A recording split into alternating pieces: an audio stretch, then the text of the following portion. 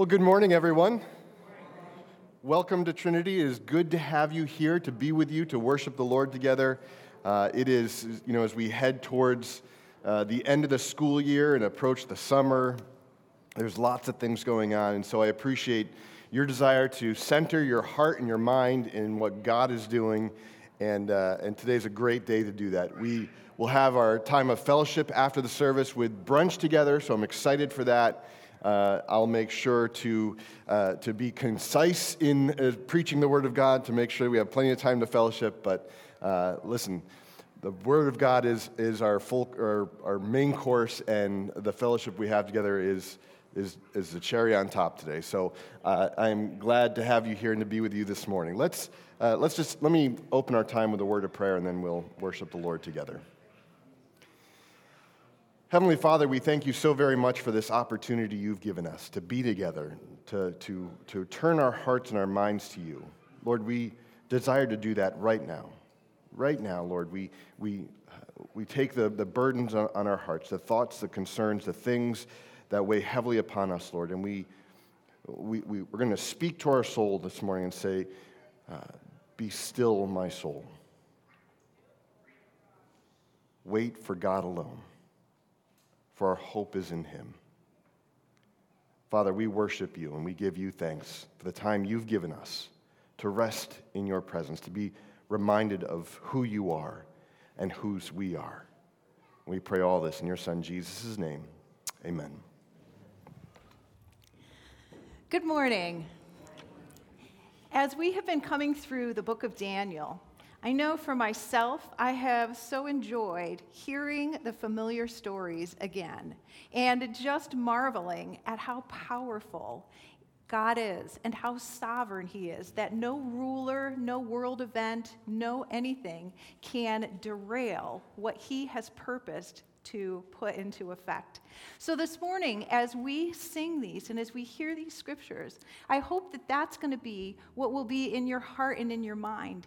There are a couple of places in the songs where there is like what we on the platform call an instrumental. And an instrumental means you're not singing at that point.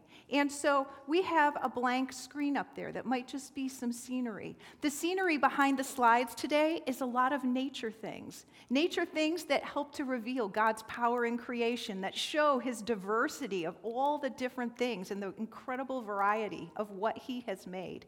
And so our hope during those points of instrumental is that will be helpful for you to be able to just praise the Lord in your heart, to reflect on what is it that he has done for you. Because like Pastor Dan said, this is the time that we set aside, that we come, that we allow the space to do business with the Lord. So we'd invite you now to please stand and join us as we hear God's very word to us through Scripture read and as we respond in singing and in prayer. The Word of God, Book of Acts, chapter 17, verse 24 and 25. The God who made the world and everything in it, being Lord of heavens and earth, does not live in temples made by men, nor he is served by human hands, as though he needed anything, since he himself gives to all mankind life and breath and everything.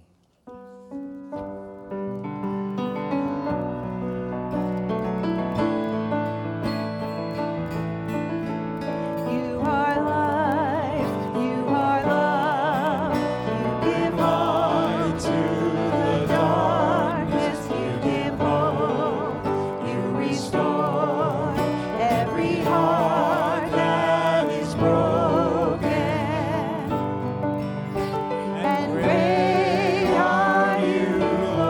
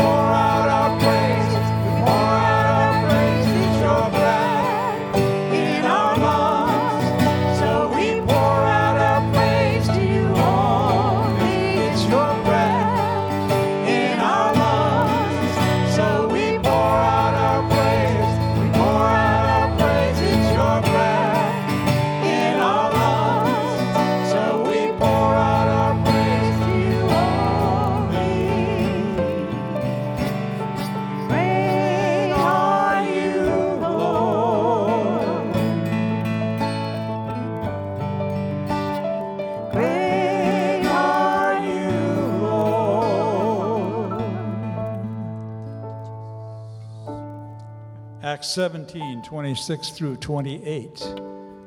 And he made from one man every nation of mankind to live on all the face of the earth, having determined allotted periods and the boundaries of their dwelling place, that they should seek God and perhaps feel their way toward him and find him. Yet he is actually not far from each one of us. For in him we live and move and have our being. As even some of your own poets have said, for we are indeed his offspring.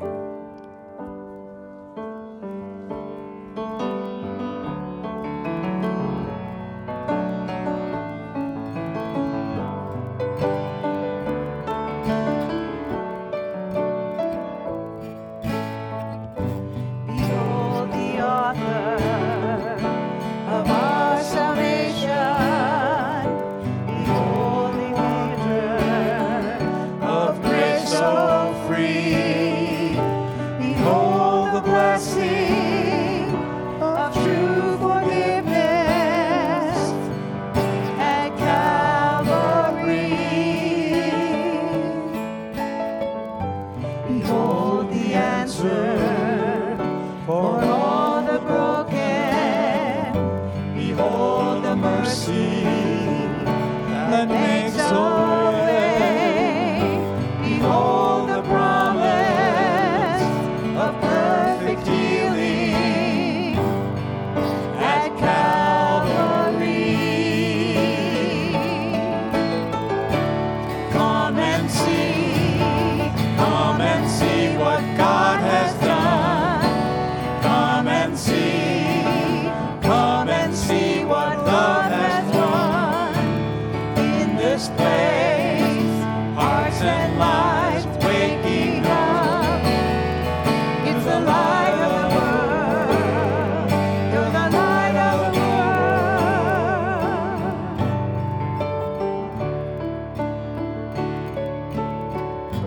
The cross is speaking your words of freedom. No condemnation shall we now fear. Our shame is silenced. Your love has triumphed at Calvary. Come and see what God has done. Come and see what love has won in this place. Hearts and lives waking up. You're the light of the world. You're the light of the world. God, it's your love here on this way. We stand in awe. It takes our breath away.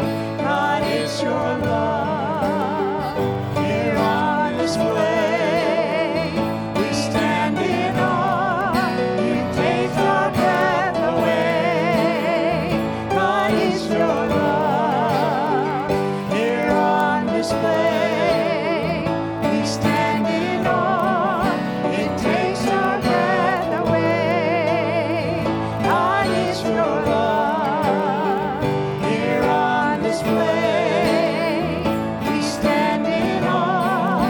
It takes our breath away.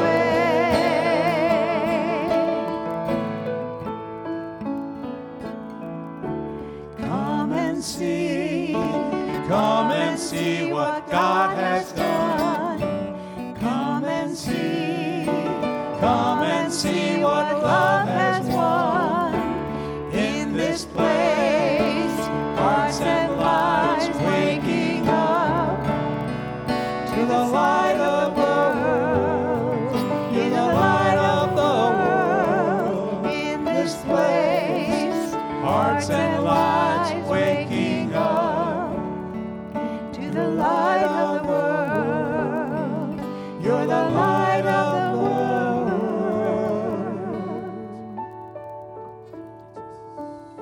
scripture reading from Psalm 8.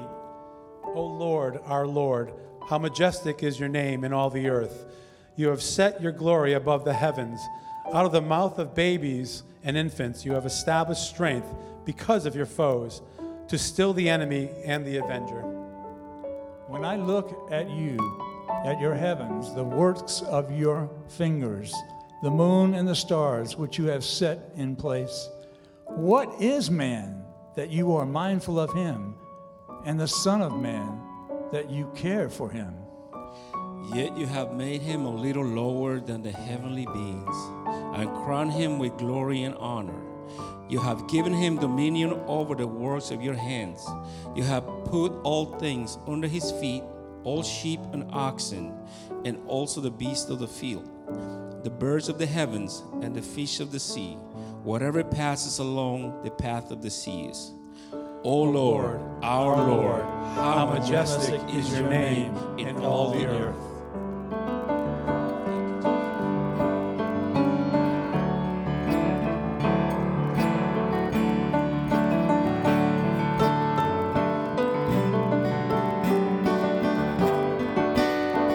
At your name, the mountains shake and tremble. At your name, the oceans roar and tumble. At your name, angels will bow. At your name, angels will bow. The earth will rejoice. Your people cry out. Lord of all the earth, we shout your name, filling up the skies with endless praise, Yahweh, Yahweh. We love to shout your name, oh Lord.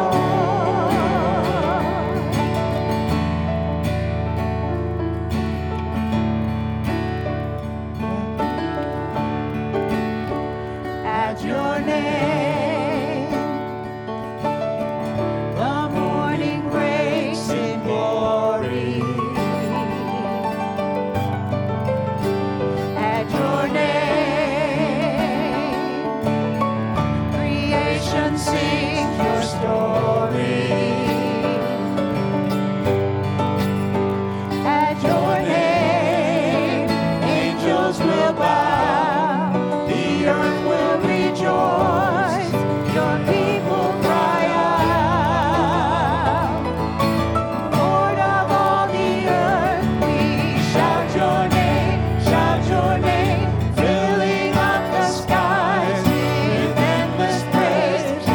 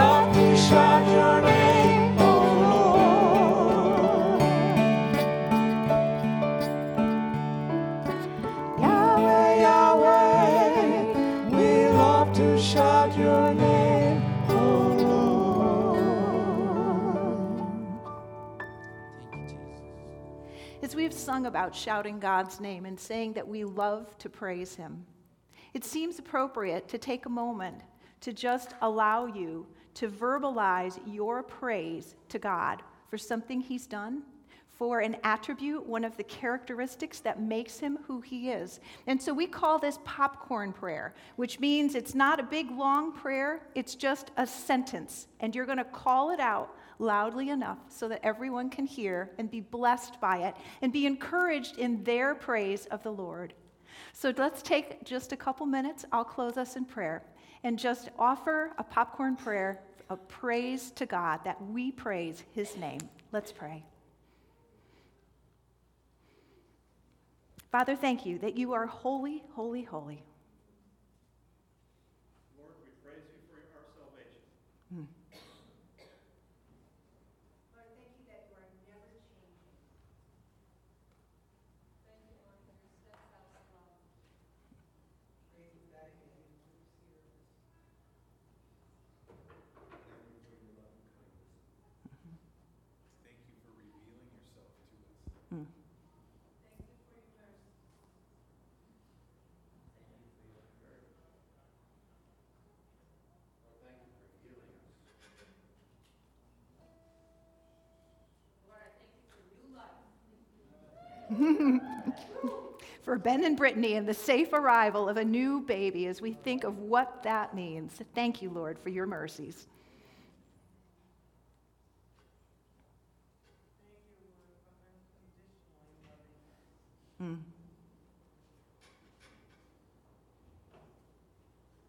Thank you, Lord, for keeping your promises. Thank you, Lord, for your endless love.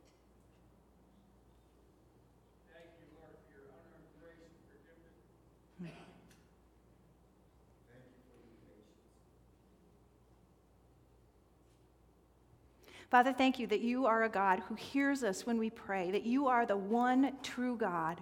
Father, forgive us when we chase after other things, when we can be tempted to take good things and allow them to become ultimate in our lives. Thank you that you forgive us, that we can always be restored to you because of Jesus, that there's nothing that we've done that could put us so far that you couldn't save us. So thank you for your truth that is unchanging. Thank you that we can know you and that we can praise your name, not from people as afar off, but as your beloved children. We love you, our Heavenly Father. And it's in your Son, Jesus' name, we pray. Amen. Please be seated. Children, you may be dismissed.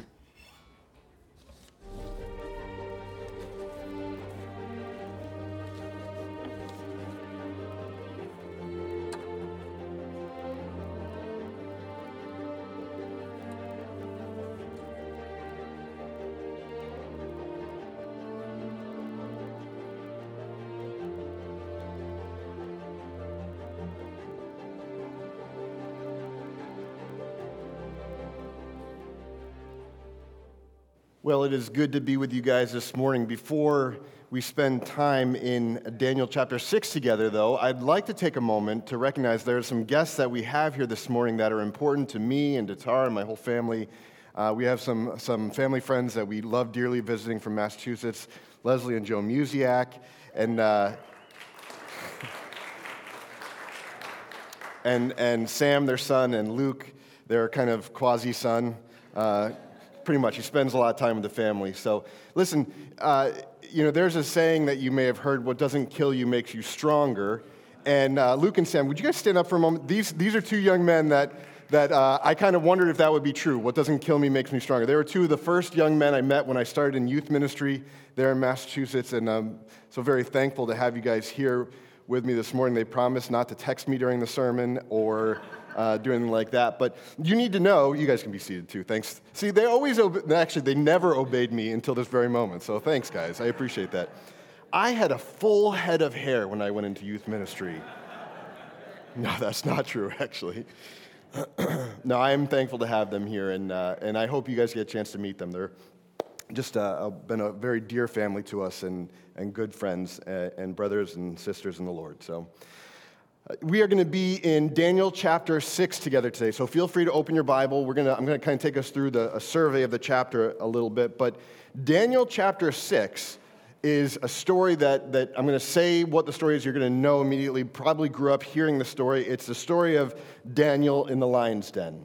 And in fact, when I just saying Daniel in the lion's den probably brings pictures to your mind of this man being cast down into a pit of lions and left there to die overnight, right? But there's so much more to this story that I want us to pay attention to and to glean and to embrace, because I believe it gives us the encouragement we need to go on living faithful lives, trusting in the Lord, following Jesus day in and day out as we live our lives in this world. So let me pray for God's word, and then we'll jump right into it.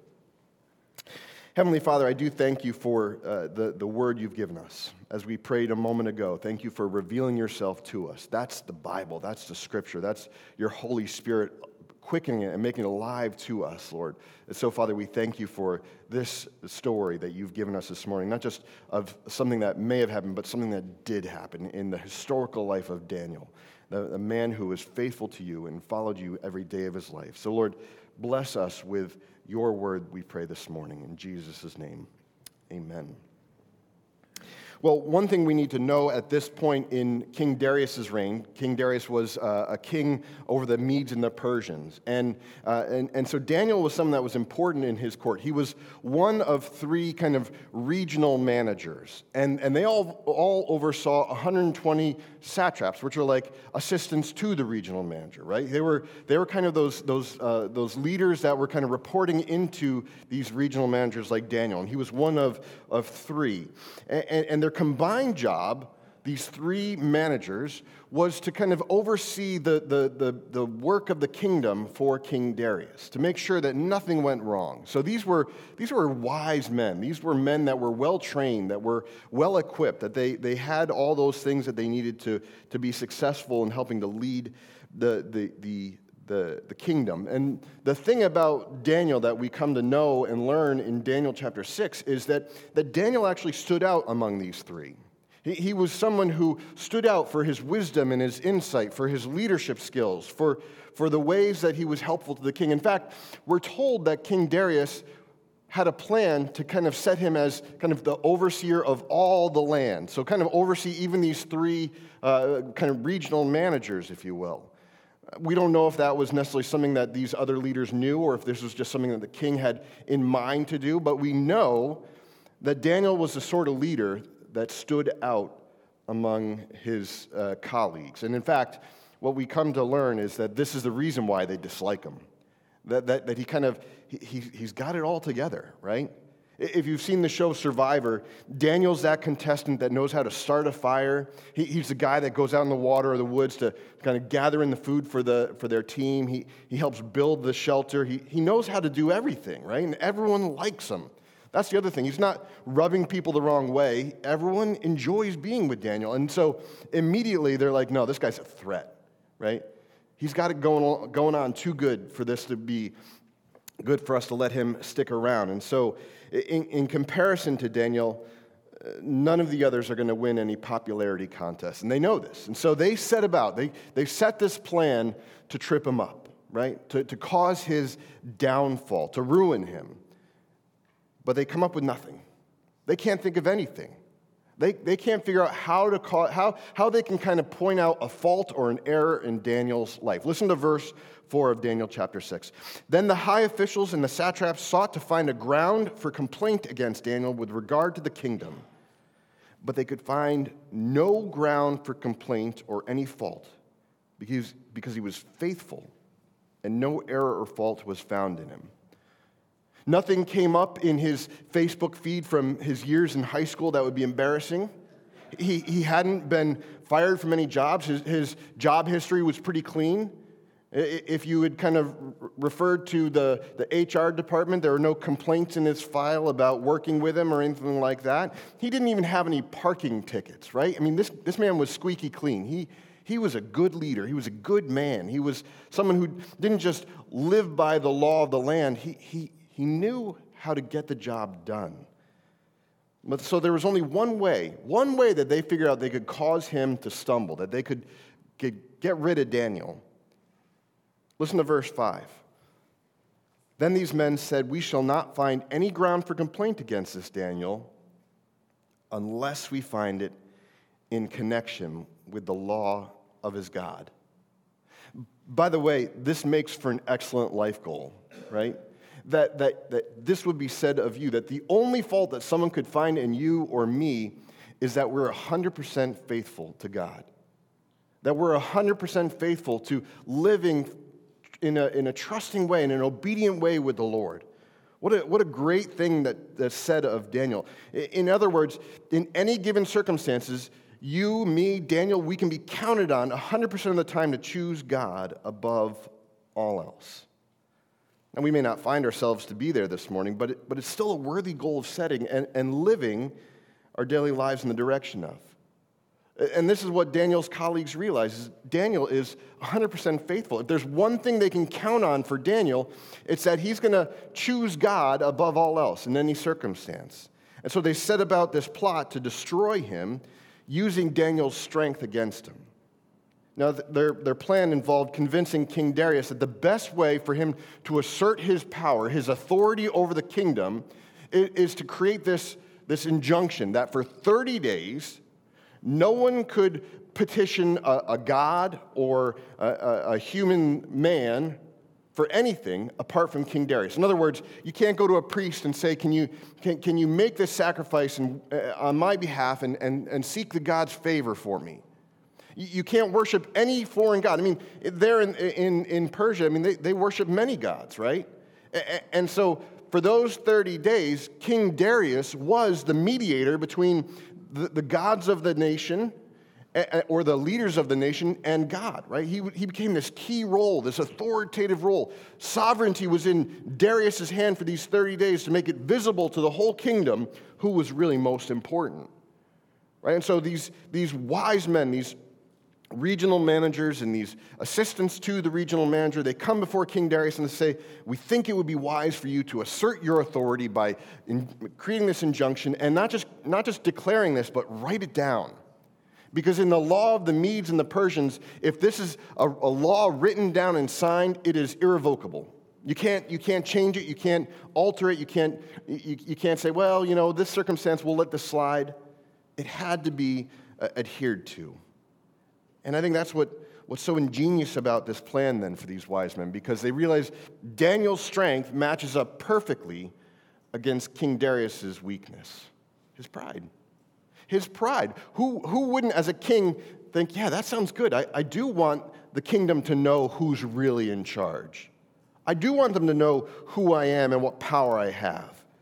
So the king signs this injunction stating that whoever makes a petition to any god or man for 30 days, except to Darius, will be cast into a den of lions. The trap had been set, and what we read next is Daniel's response. Look at verse 10 and 11 with me.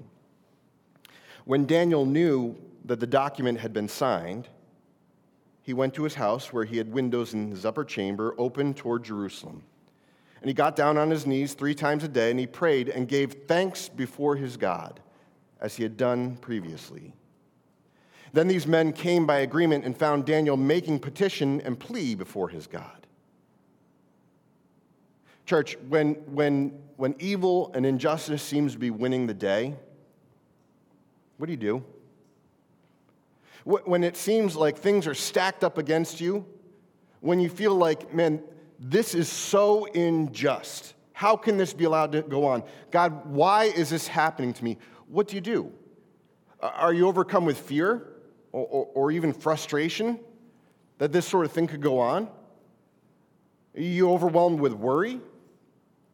Does your heart fill with such hatred towards those people that are being evil toward you that you set about creating your own kind of plot and plan to establish your own justice? Well, what do? Daniel doesn't do any of that. Daniel doesn't run home out of fear. Daniel doesn't say, I'm going to get to my office and I'm going to draw up a plan. We're going to work the problem. We're going to overcome this. I'm going to overcome this. Daniel goes to his house to pray as he had previously done. Daniel going to his house to pray is not a reaction to this injunction the king signed. It was just something he did. In fact, 3 times a day, to give thanks to God, to petition God, to come before him. See, regardless of what storms are brewing in Daniel's world, it's his habit to turn his attention toward God and pray for God's kingdom. Daniel's not being reactionary here. He's being habitual. He's going, as was his habit, as he had previously done, to pray in his upper chamber. Now, there's something particularly interesting about him doing this, about the fact that he prays in the direction of Jerusalem. In the book of 1 Kings, the people of God just finished building the temple. Solomon kind of led them in building this new temple. They would no longer be wandering through the wilderness and bring the tent, the tabernacle, as a place of meeting with God. God would now allow them to build a temple, and it had been completed, and they're dedicating this temple. And listen to the prayer that King Solomon prays as part of his dedication. Verse 46 of 1 Kings chapter 8. If they sin against you, King Solomon is kind of petitioning God. He's saying, if the people of Israel sin against you, for there is no one who does not sin, and you are angry with them and give them to an enemy, say like the Medes and the Persians, right? So that they're carried away captive to the land of the enemy, far off or near. Yet if they turn their heart in the land to which they've been carried captive and repent and plead with you in the land of their captors, saying, we have sinned and have acted perversely and wickedly.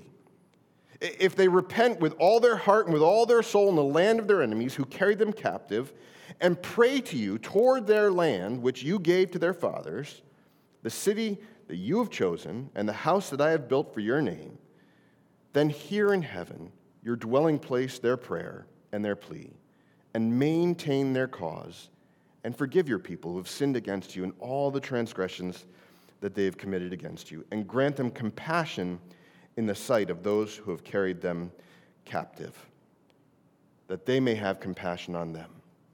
See, Daniel's doing what had been already prescribed as a valid and important, a valuable habit in the life of God's people. That when they find themselves captive in a foreign land, living under the human authority of another king, that they could turn their hearts to God, that they could physically posture themselves towards Jerusalem to remind themselves not just of God's promises, but of God's faithfulness and his willingness to forgive with a compassionate heart. And not just for God to forgive them, but for God's power and authority to give their captives compassion on them. You may know from some of the other Old Testament prophets that it's these Persians that give permission. Cyrus gives permission. He has compassion on the Israelites to send them back to Jerusalem to rebuild the temple after it had been destroyed and they had been sent into exile. That's not because Cyrus just had a good day that day, that he'd had a delicious breakfast and a good walk outside and feeling in a good mood.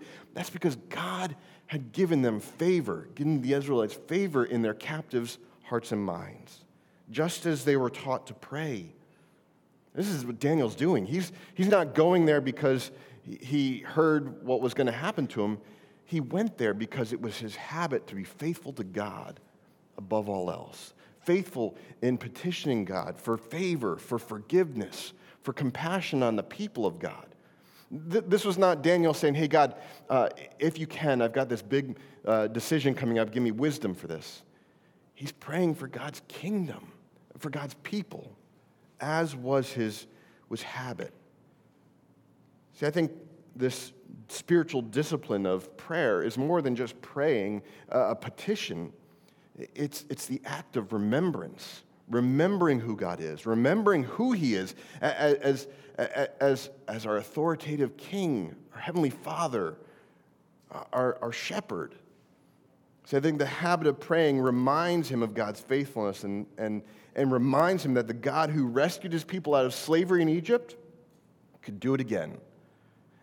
And that when his people are in a foreign land because they've turned their backs on God, they've sinned against God and have been led into captivity, that God has promised to have compassion on them, grace, and restore them. See, Daniel's not doing this because he's scared of what's about to happen. No, it's what he's been doing all along. even before the idea of casting him into a lion's den was even in the minds of his opposition. As the story goes, the officials and the satraps find Daniel praying, and they bring him before the king for breaking this irrevocable injunction that the king had just signed. And this is one of those light bulb moments where the king realizes that he's been duped. See, Daniel's his buddy. I mean, I don't know that I would say he loves Daniel, but earlier in the chapter, in chapter 6, we read how the king had set his mind to placing Daniel over all the kingdom. You don't do that to just anyone. You do that to the people you care about. And so at the very least, we know that the king wouldn't have wanted Daniel to be sent into the lion's den had he had his choice. But even more so, in the verses that follow, that we realize King Darius' true heart for Daniel. Listen in verse 14. Then the king, when he heard these words, was much distressed and set his mind to deliver Daniel. And he labored till the sun went down to rescue him. Please understand something here. Daniel's impending execution did not fall lightly on the king. Right? The idea that the Hebrew text conveys is that there was such distress in his soul. It's like this evil reeling and rolling throughout the soul of the king. He was not happy about what was going on. He wanted to find a way around this, but he couldn't. Right? At the end of the day, Daniel's fate was beyond King Darius' power and authority. Do we get that? The king who had set about this plan to, or had agreed to this plan to set him over the authority of the land, to make it clear who had true power and authority, is here admitting, and coming to the realization at least, that he can't help his friend Daniel. His power is limited. Daniel is then cast into the den of lions, but before the den is sealed, the king shares these parting words in verse 16. May your God, Daniel, whom you serve, continually deliver you. Again, what a great testimony of others to have about you. To desire that people would look upon you and think, okay, this is someone that serves God continually. Daniel is the man who serves the God of Abraham, Isaac, and Jacob, the God of all creation, and he serves him continually. You know, it's a bit ironic that the king of this great kingdom declares these words, right? It's almost like this moment where he realizes, where he admits that he's powerless to save Daniel from the lion's den. Someone who was supposed to have that authority, right? And so Daniel then is sealed up in the den after these words with a stone that's rolled over the mouth of the entrance. You know, this isn't necessarily a path that we need to go down this morning, but I think it's interesting in this chapter, the echo between the life of Daniel and the life of Christ. That someone would be under the judgment of death, put in a tomb of sorts, and a stone rolled over the entrance and sealed. There's an echo between Daniel's life and Jesus' life. We're told, though, that the king couldn't sleep that night. That after Daniel's sealed up in the tomb in the lion's den, that the king goes home, but he can't sleep, he can't eat.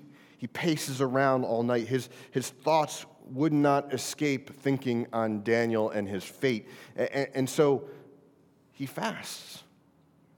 He fasts, which apparently so do the lions, because at dawn, when King Darius runs to the tomb, runs to the lion's den, he finds Daniel alive, right?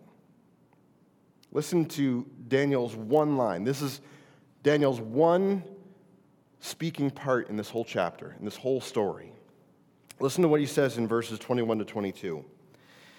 Then Daniel said to the king, after King Darius calls out to Daniel, O king, live forever. My God sent his angel and shut the lions' mouths, and they have not harmed me, because I was found blameless before him. And also before you, O king, I have done no harm. See, Daniel conquered his opposition. He defeated his enemies only through faith in God, right? It wasn't because of any effort that he put forth. It wasn't because he was more crafty than his opponents. Only by his faith in God and his obedience to the Lord were his opponents defeated. And so I think Daniel's faith is worth paying attention to, church. I think we can look at Daniel's faith as being the thing that we want to learn from and glean how it is to live a life of faithfulness in a land that doesn't always agree with your biblical worldview, that has different views on what is right and what is wrong. And as a way to avoid us setting up this contrast between us and them, good versus evil, we recognize, yes, that there's evil in the world, but it's not necessarily in the face of our neighbor, but a spiritual power that's at work beyond that. Well, the way we need to consider how we can live in light of this is to consider Daniel's faith. Church, I can't promise you that you'll always be rescued from whatever lion's den you're cast into. I can't promise you health or prosperity for the rest of your life. I can't promise you that no evil will ever hurt you in this world, and I don't think that that's what Daniel's story teaches us. See, what I can promise you is that the evil of this world will not have the last say and will not be the end. What I can promise you is that there is only one way to be a conqueror in this life and in the next, and that's only by faith in Jesus. Only by surrendering our hearts and our lives to Him can we truly trust that we will be conquerors in this life and in the next, that we can be confident, 100% confident, that when we reach the end of our life this side of heaven, we will look back and know that we are secure in the hands of our Heavenly Father. And so we are conquerors with Him. Paul reminds us of this in Romans chapter 8, verses 37 to 38. He says, "No, in all these things we are more than conquerors through Him who loved us. For I am sure that neither death nor life, being eaten alive by lions or not," right? By angels or rulers, King Darius or the angel of God, whether it's the present things or things to come, whether it's our present circumstances or the circumstances of tomorrow, none of these things can defeat us. Nor powers, nor height, nor depth, nor anything else in all of creation will be able to separate us from the love of God in Christ Jesus our Lord. None of these things can defeat us. Why? Because of the one we have living in us through faith. The love of God is present to us, and that is a greater power than anything a human king can offer us, greater than any human king who would allow himself to believe that he is a sole authority, the highest authority in the land, and then has to come face to face with the reality that they can do nothing to save their friend from the lion's den, right? So how can you and I live like Daniel in a foreign land? How can we remain faithful to God when it feels like the evil of this world is stacking up against us? Well, let me give you 3 quick ideas from Daniel's life. The first is to accept the reality that this world hates you. That sin and evil is a real thing in this world, and it's working against you. That Satan is using the tools of this world, the things that he can manipulate to work against you, and he hates you. Now, I know hate is a harsh word, but the reality is that Jesus promised that in this world we will have many troubles. Well, that's because this world hates us, right? Paul reminds us that we don't wrestle against flesh and blood. We don't wrestle against a person sitting on the other side of the table from us or our neighbor next door. We wrestle against evil powers and principalities, right? I think that's an important kind of like pause or side note for us to make here. That as we think about the things going on in this world, there are many people who are not walking with the Lord who need our compassion and not our visceral hate or judgment on them. They need to experience the mercy and the love of God. They are not our enemies. Satan and evil and wickedness and injustice are our enemies in this world. And so I think it's important as we think about the world hating us, I don't want you to put a face to the name, right? I don't want you to think of some organization it's a spiritual battle that we're up against. And Satan is working overtime to make it clear that he does not like us. In John 15, verse 19, Jesus tells us, if you were of the world would love you as its own, right? If you affirm the beliefs and the values and what of the world would love you and say, hey, there's nothing wrong here. You're great. Come along, right? But because you're not of the world, but I chose you out of the world, therefore the world hates you. Right? To follow Jesus, to be faithful and obedient to him, means that there will be an evil that hates you, an evil that characterizes this world. The mere fact that you love and obey God's word and not the values and the ways of the kingdom of this world means that there will be people that exhibit hate towards you. It's the nature of the spiritual war that's going on in this life. But let me caution you not to lose sight of the spiritual war. Right? We simplify it down to the war of flesh, of ideologies, and who's right, who's wrong, and because this person holds to that ideology, I hate that person. But it's not true. The battle is in our minds and in our hearts. And Jesus has overcome this world. He's our conqueror. And so hold close to him. You got to start with the realization that there is this battle going on between good and evil. And that if you take Jesus aside, the world will hate you. That's our starting point. It's a harsh and difficult starting point, but it's our starting point because Daniel's life shows us that we can live righteous and just lives and still be faced with people who hate us. So the second thing we learn from Daniel is that we have to keep our focus on God. Daniel prayed, rain or shine, didn't he? Well, he went 3 times a day, as he had previously done, to go kneel in his upper chamber and face the land of Jerusalem and pray and petition the Father. He prayed rain or shine. It didn't matter what his circumstances are. See, our passage makes it clear that kneeling in prayer toward Jerusalem was a habit for Daniel. Now, some of us may scoff at this idea of a religious habit as being too restrictive or repetitive or devoid of meaning. Right? We have habits in our lives, whether we like to think so or not, but we've come to not necessarily enjoy religious habits as much, to find them life-giving. But I think that habits are more beneficial than that.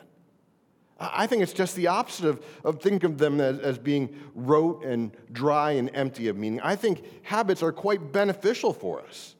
One author I read said that a train's habit is to be confined to its track, and therein consists its usefulness and safety. In other words, a train can only safely get to its destination if it adheres to the track that was created for it to follow. Right? Trains don't just pick any which way they want to go. They adhere the habit of the path that's been laid out before them. In church, there's only one track for our salvation. It's not the hands of an earthly king or some other earthly power or wisdom. Jesus said, I'm the way, the truth, and the life. No one comes to the Father except through me. And so our spiritual habit is to come to Jesus day after day after day. And not just once a day, but as is the habit 3 times a day, maybe more. See, spiritual habits guide us down that track that Jesus has laid out for us with his life, his death, and his resurrection. And they will lead us to the desired destination we long for, to be embraced in our Heavenly Father's loving arms, right? So don't look down on spiritual habits. Don't see them as being empty and archaic and dry. These habits are healthy. They're a healthy way of us engaging with God and learning to trust him more and more. If it's a healthy habit such as reading and meditating on the Word of God or meeting with God in silence and solitude and prayer, then trust where you're headed.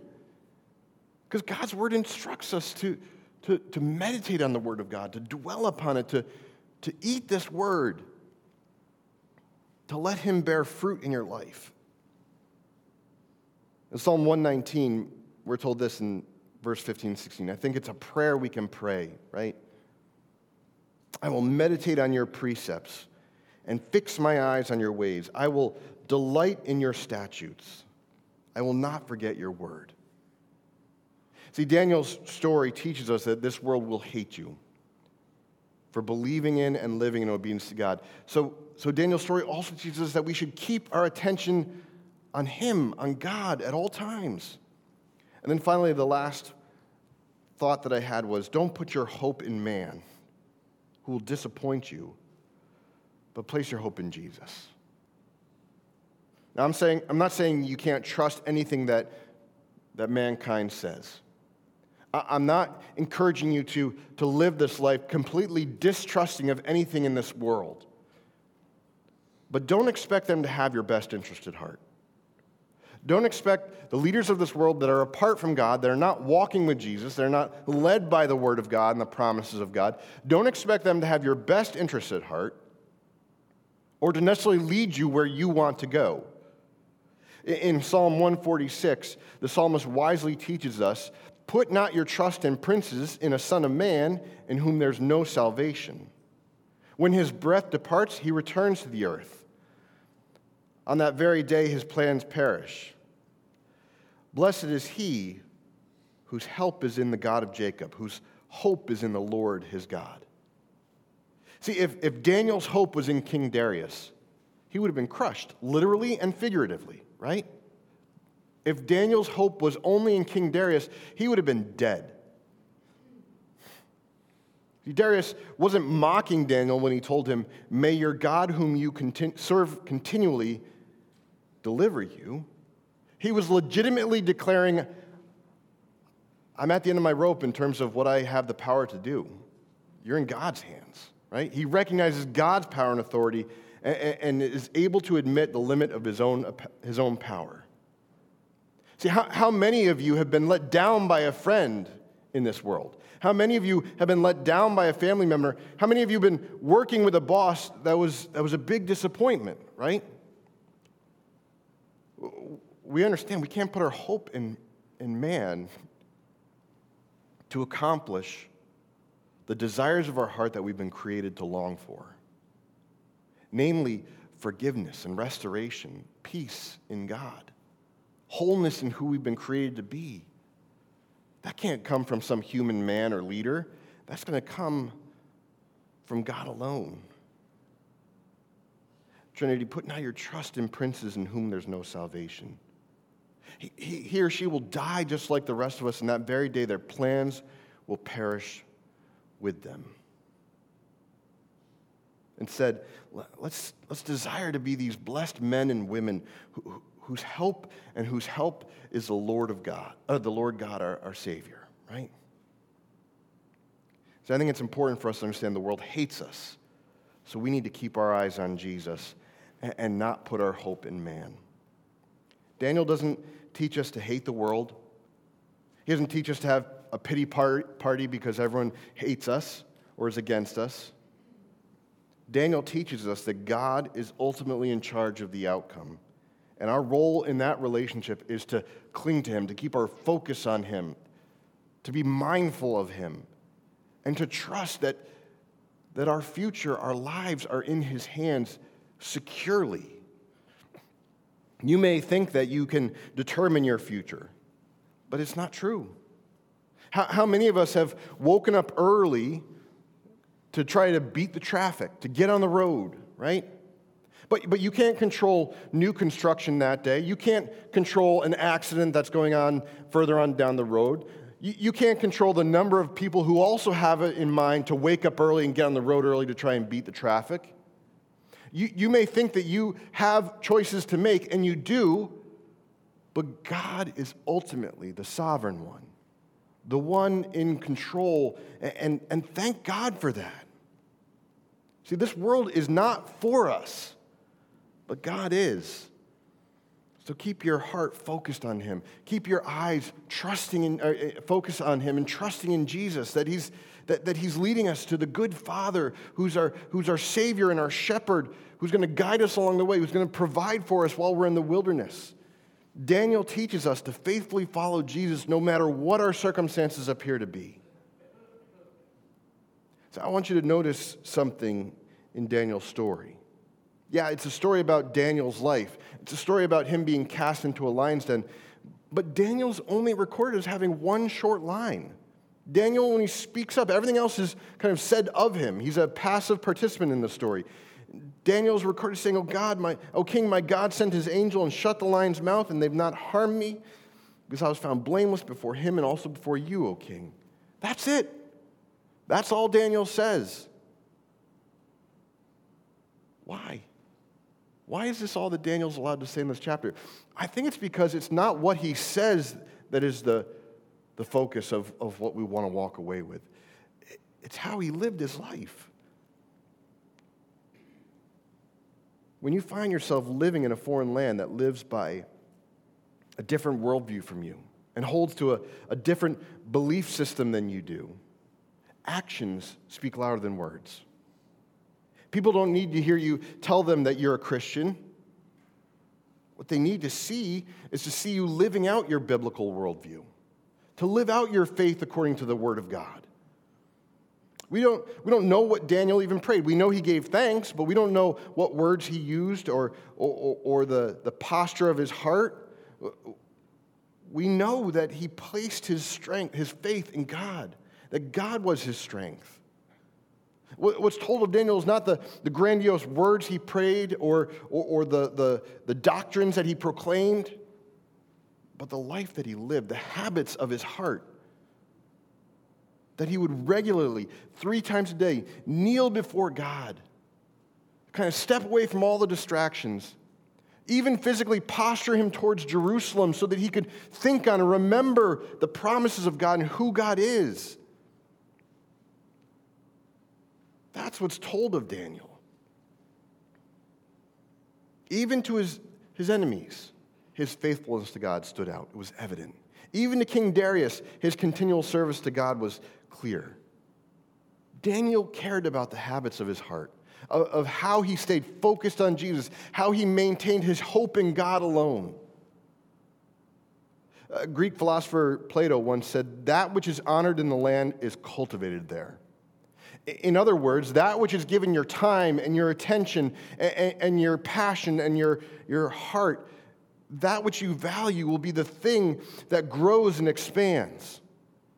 Jesus said something similar in the New Testament. He said, "Where your treasure is, there your heart will be also."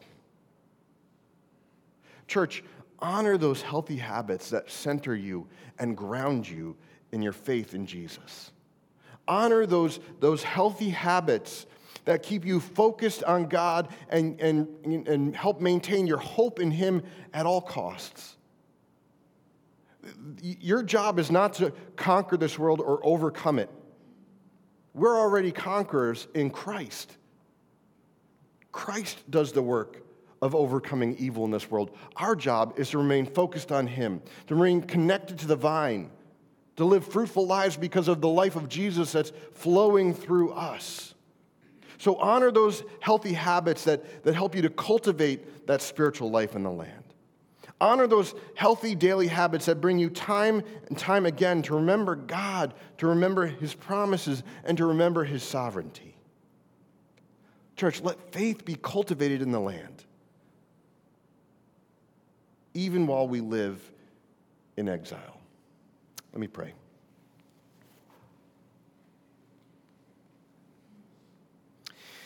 Heavenly Father, we trust and believe that Lord, that even when things are going wrong in our world as we see them, you are still in control. Lord, there are days, I confess, when things feel hopeless. But that's all it is. It's a feeling, Lord. It's not truly helpless. The hope that we have in Christ is complete and full. So, Lord, we pray that as we live in this world, that we would carry your light forth by remaining focused and attentive to you, by maintaining our hope in you, not looking to the things of this world to provide our security and our contentment and our future, but recognizing, acknowledging, and clinging to the truth that our future remains firmly in your hands. Father, thank you that you are ever in control. Give us the courage to be faithful to you day in and day out, to build the kind of habits that Daniel lived, that we too might see your glorious hand at work in this world and see others recognize your awesome might and beauty, just as King Darius did. Thank you, Father, for sending your son Jesus, who is our Savior, whose life dwells within us, empowers us, and strengthens us. It's in his name we pray. Amen.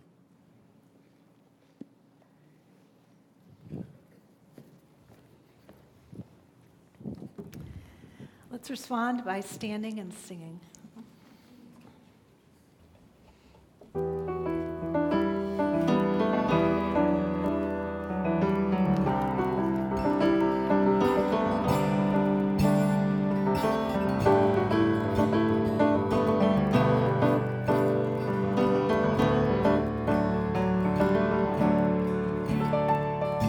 Standing on the promises of Christ my King, through eternal ages let his praises ring. Glory in the highest, I will shout and sing, I will shout and sing. Standing on the promises that cannot fail, when the howling storms of doubt and fear assail, by the living word of God I shall prevail, I shall prevail, I shall prevail. Standing on the promises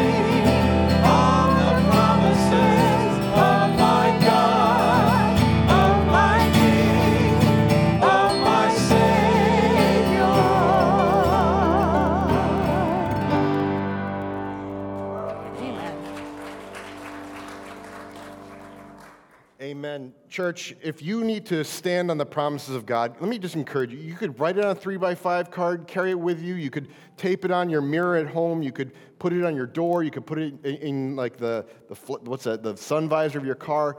Whatever you need to do to remind yourself of the promises of God so that not just in the morning, but throughout the day when you face these moments where you need to be reminded of the promises of God, they come to mind.